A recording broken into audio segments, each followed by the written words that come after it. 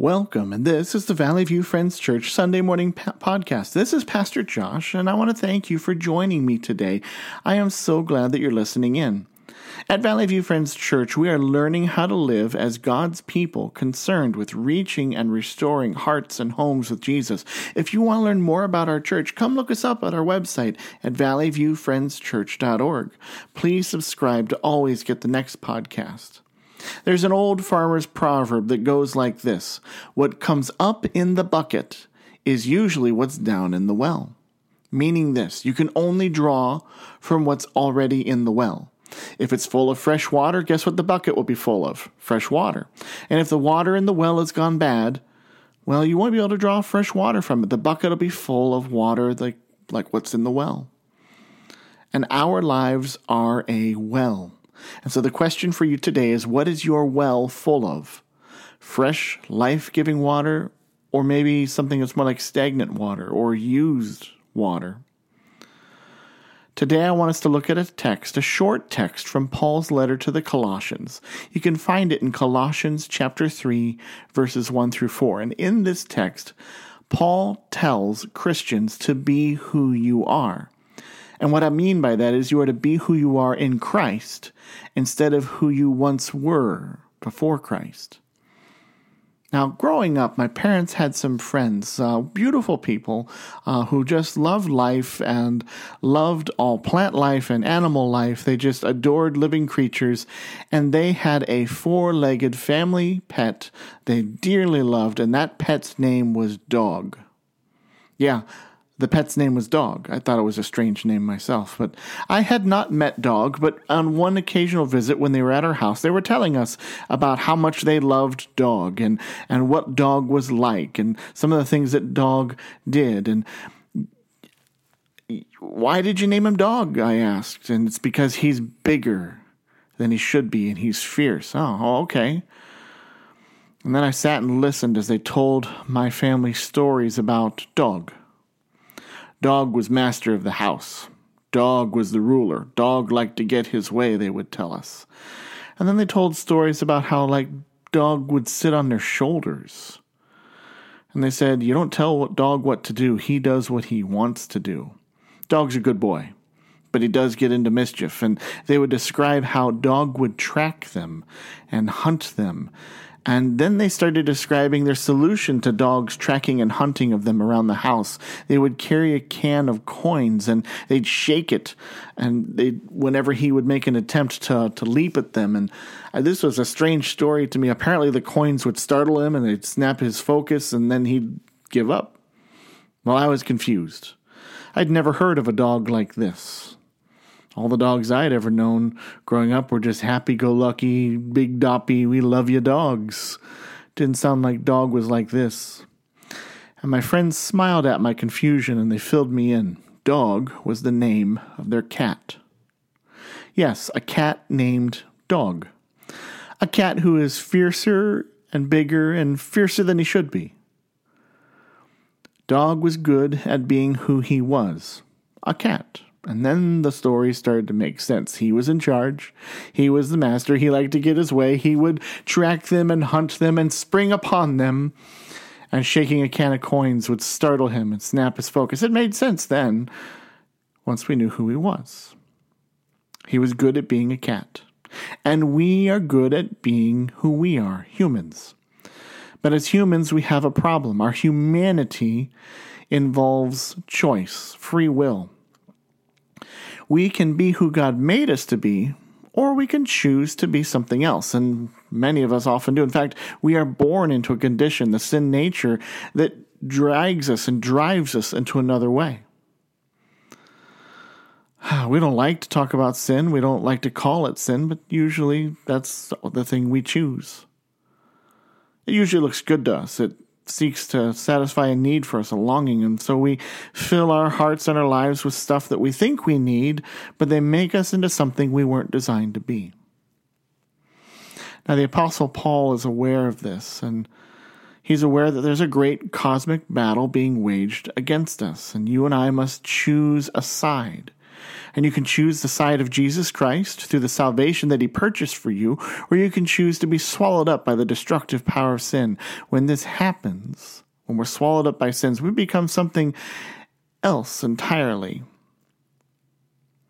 But Paul is telling you and I to be who we are to be in Christ. And he tells us that life itself comes from Jesus.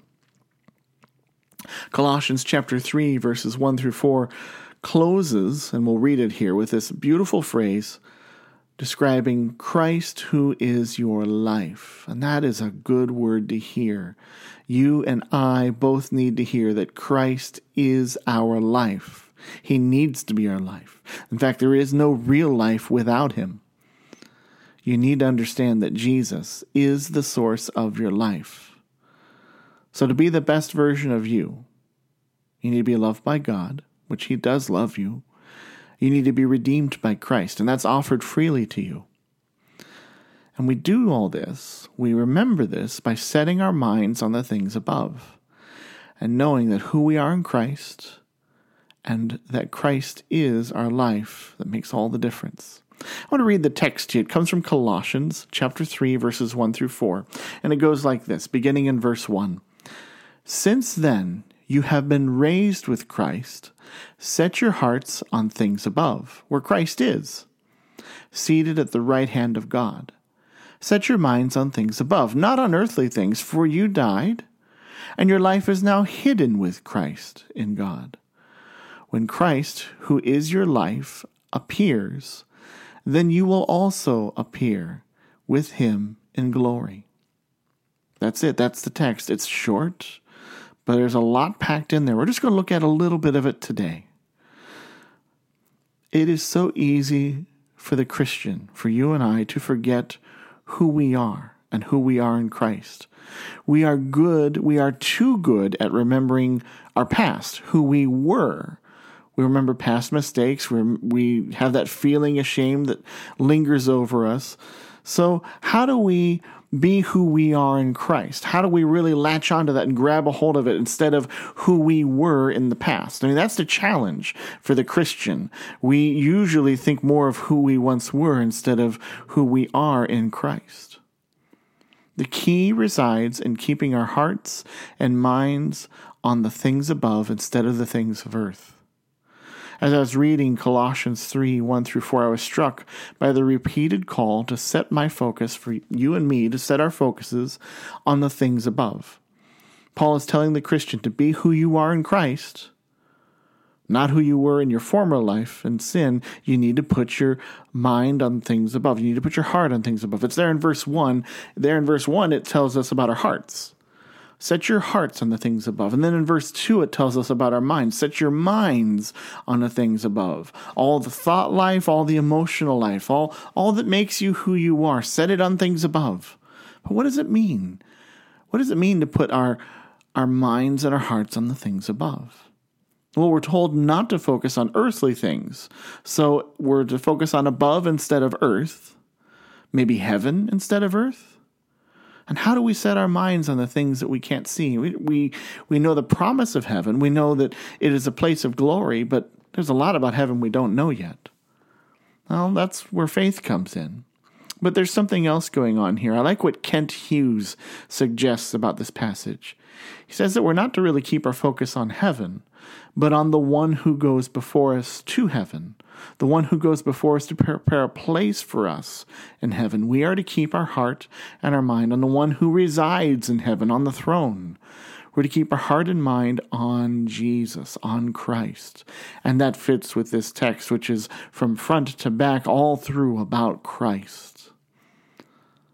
And then Paul gives us two very specific truths for us to see as we keep our heart and mind on the things above, as we look to Jesus. And first, what he wants us to focus on is who we are in Jesus. That is to say, we are raised, we are hidden, and that we will share in glory. Jesus loves you and affords each of you the opportunity to have your story rewritten in him, if you will allow him, if you will invite him in. If you want to keep your mind and your heart set on the things above, you need to remember the dimensions of who you are in Christ. And this text deals with the dimensions of time. You call them tenses, but I'll stick with dimensions. Past, present, and future. And these dimensions help you keep your mind and heart on the things above. And that first dimension is the past, where Paul writes, you were raised with Christ. It's already done. For the Christian, you were raised with Christ. You might be listening to me today, hearing me read the words Christ, who is your life, thinking you're not sure if you've ever experienced that sort of life. Raised in Christ is a phrase that describes leaving the old life, trapped in sin, and receiving a new life from Jesus. This is what happens to a person when they become a Christian. One of the most powerful images of dying to your old self, leaving that old life and receiving new life for the early church was baptism. It's an image we still use today. Every believer goes through baptism. Christians have seen in the act of baptism this picture of death, burial, and resurrection. That is the surrender of our old self, which is burial into the water, going underneath, and then resurrection as we come up out of the water. Thus the phrase, raised with Christ. You were raised with Christ.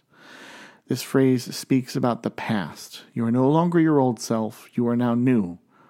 It's done. Do not let your old self rule, as we often do. We let our old selves continue to rule the new life.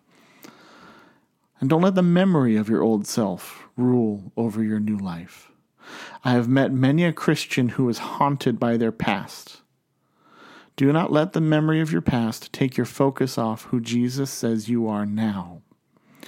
You are to know that Jesus' work is complete. And if you are a Christian, you are a new creation in him. 2 Corinthians 5:17 says this, therefore, if anyone is in Christ, the new creation has come. The old is gone, and the new is here. It's the past now. You are now raised with Christ. The second dimension that's mentioned is the present, that we are hidden with Christ. And this brings me great comfort. If you are a Christian, you are hidden with Christ. Now you might wonder, what does that mean? I can certainly see myself and other Christians, so I'm not hidden in a visual way. The sense here is of being protected and secured. The Christian is protected. Now, I'm not so foolish as to say the Christian is immune to hurt or sickness or struggle or even physical death. But when you and I understand that we are hidden in Christ, we are to understand that it is by Jesus alone that we have victory, by Christ alone that we have life. And life in this world is risky, yes, but in Christ we are secure and untouchable. Anything that happens here cannot touch our eternity. And that sort of hiddenness, security, protection should change how we live right now. There's a story about the Golden Gate Bridge. During the initial construction of the Golden Gate Bridge, no safety devices were used. Wow, can you picture that for a moment? And 23 workers fell to their death. For the final part of the project, however, a large net was used as a safety precaution. At least 10 men fell into it and were saved from certain death. Even more interesting, however, is the fact that, they worked 25% faster after the net was installed. Why? Because the men had the assurance of their safety. They were free to wholeheartedly serve the project. Was it still risky? Absolutely. But they knew they were secure. And we are hidden in Christ. So there's going to be risk in life, but we know that victory is assured for the Christian. Romans chapter 8, verses 38 through 39 says this, for I am convinced that neither death nor life, neither angels nor demons, neither the present nor the future, nor any powers, neither height nor depth, nor anything else in all creation will be able to separate us from the love of God that is in Christ Jesus our Lord.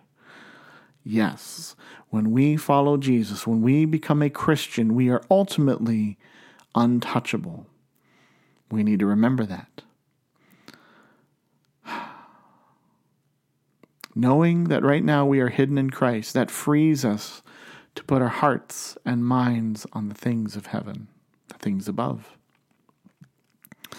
the last tense of or dimension of who we are in Christ is a future, that we will glory with Christ. That's to come. When Christ appears, we're told, we shall appear with him in glory. And there's much about the future we don't know. But the Christian has the assurance of heaven and being made new. There is glory there. 1 John chapter 3, verse 2 says this, "Dear friends, now we are children of God, and what we will be has not yet been made known. But we know that when Christ appears, we shall be like him, for we shall see him as he is." We're being told we look forward to glory, not shame. We look forward to victory, not defeat. We have the promise of a wonderful future, and the future promises the full, visible demonstration of what has been accomplished by Jesus.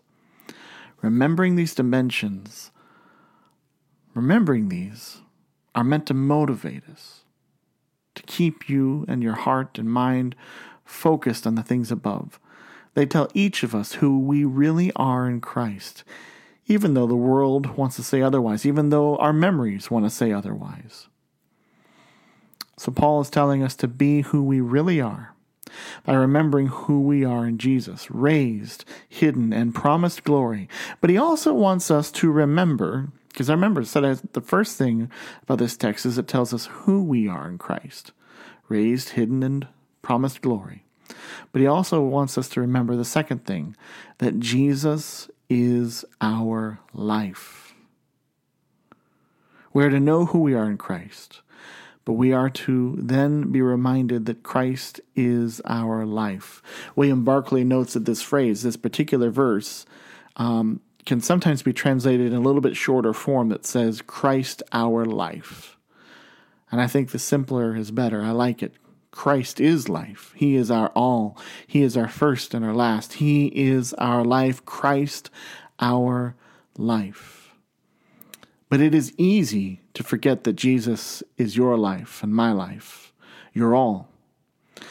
We can see this a few different ways, but there are two common struggles we have in letting Christ be our life. Because you know what? We let other things be our life. And the first one is this.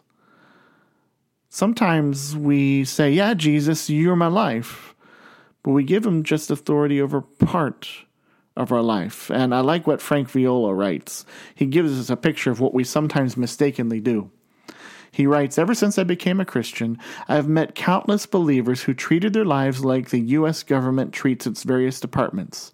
In the U.S. government, there's a Department of Education, a Department of Homeland Security, a Department of Agriculture, a Department of Defense, etc.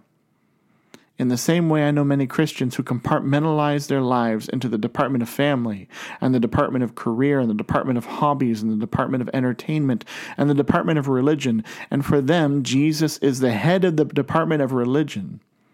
And that department is separated from the other departments of their lives, and it really just shouldn't be that way. But so many of us do it. We let Jesus take charge, but just a portion of our life. Here's another way to look at it. On August 20th and September 5th of 1977, two spacecraft named Voyager were launched. Eventually, leaving the solar system and heading into deep space, they represented a revolutionary and promising breakthrough in scientific discovery about our universe. Carl Sagan was given the task of overseeing a committee that determined the content of a record that was placed on these two craft. It's a record describing human life. Their job was to comb through all of recorded human history and identify what best defines our collective life. What does it mean to be human? What does it mean to live? Not just surviving, but also thriving. How would we communicate to the universe what it is, what life on Earth is all about? And Sagan and his team came up with a record. They settled on 115 photographs of our planet, including women in a supermarket and page 6 from Isaac Newton's System of the World, a father and a daughter, a gymnast on a balance beam, and a series of photos of nature, geography, and science. And then they put in a golden record, a musical record. that also included 90 minutes of recordings of the world's greatest music, including Bach's Prelude and Fugue in C, and from Book 2 of the Well-Tempered Clavier, and Chuck Berry's Johnny B. Good. Other sounds were included on the record as well, including an infant's cries and its mother's soothing words, and nearly 60 human languages, and a song from a whale, and greetings from the Secretary General of the United Nations and the President of the United States. But if you were given the task to illustrate human civilization in a limited collection, what would you put in? And if you were given the task of creating a 90-minute recording of your life, what would the key moments be? The memories, the accomplishments. What would you want recorded on the golden record of your life? And I guess what I'm getting at is how much of it would include Jesus and how much of it would be something else. Hopefully, if your life is in Christ, if Christ is your life, He is woven through every dimension of your life. So the first struggle we face is sometimes we only give a portion of our life to Jesus. The second is similar. Sometimes we say we belong to Jesus, but we really belong to something else. Ever hear phrases like these? So-and-so, oh, they're a great guy. They live for work. Or my family is my life. Or sports are my life. Paul is telling us, the Apostle Paul, that of all that defines us and fills us, Christ is our life, and we are never to forget that. In his book, The Magnificent Story, James Bryan Smith shares this short little anecdote from the world of bumper stickers. While funny, it also brings up the commonplace idolatry that exists in modern life. He writes, "I once saw a bumper sticker that said, 'Fishing is my life.' My first thought was, that guy can do better. But my second thought was, it sounds a little like idolatry. A better bumper sticker would read, 'Fishing. Thank you, Lord.'" Yeah, what is your life? Can you say it's Christ? Or if you take an honest look at where you want to be, where you spend your time, where your thoughts are all the time, is your life something else? Go ahead and enjoy the sports, the recreation, family, the career, but see them as gifts from God, not your life itself. The Apostle Paul tells us about his life. He writes about it in Philippians chapter 1, verse 21. He says, "For to me to live is Christ, and to die is gain." And Martin Luther, the great reformer, says this, "Should anyone knock at my heart and say, 'Who lives here?' I should reply, not Martin Luther, but the Lord Jesus Christ." So be who you are. But even more than that, I want you to be the best version of yourself. And that version can only be found in Jesus Christ. So fix your eyes upon Jesus. Fix your eyes on what Jesus has done for you, and that you are hidden with Him, and that you will be glorified with Him. And let Christ be your life. Let's pray. Almighty God, whose only begotten Son, our Lord Jesus Christ, ascended into heaven, may our hearts and minds also there ascend, and with Him continually dwell, who lives and reigns with you and the Holy Spirit, one God, forever and ever. Let us live a life undivided and completely surrendered to Jesus, so that we may be able to proclaim with confidence, Christ is our life. In the name of Jesus, I pray this. Amen. Go with Jesus.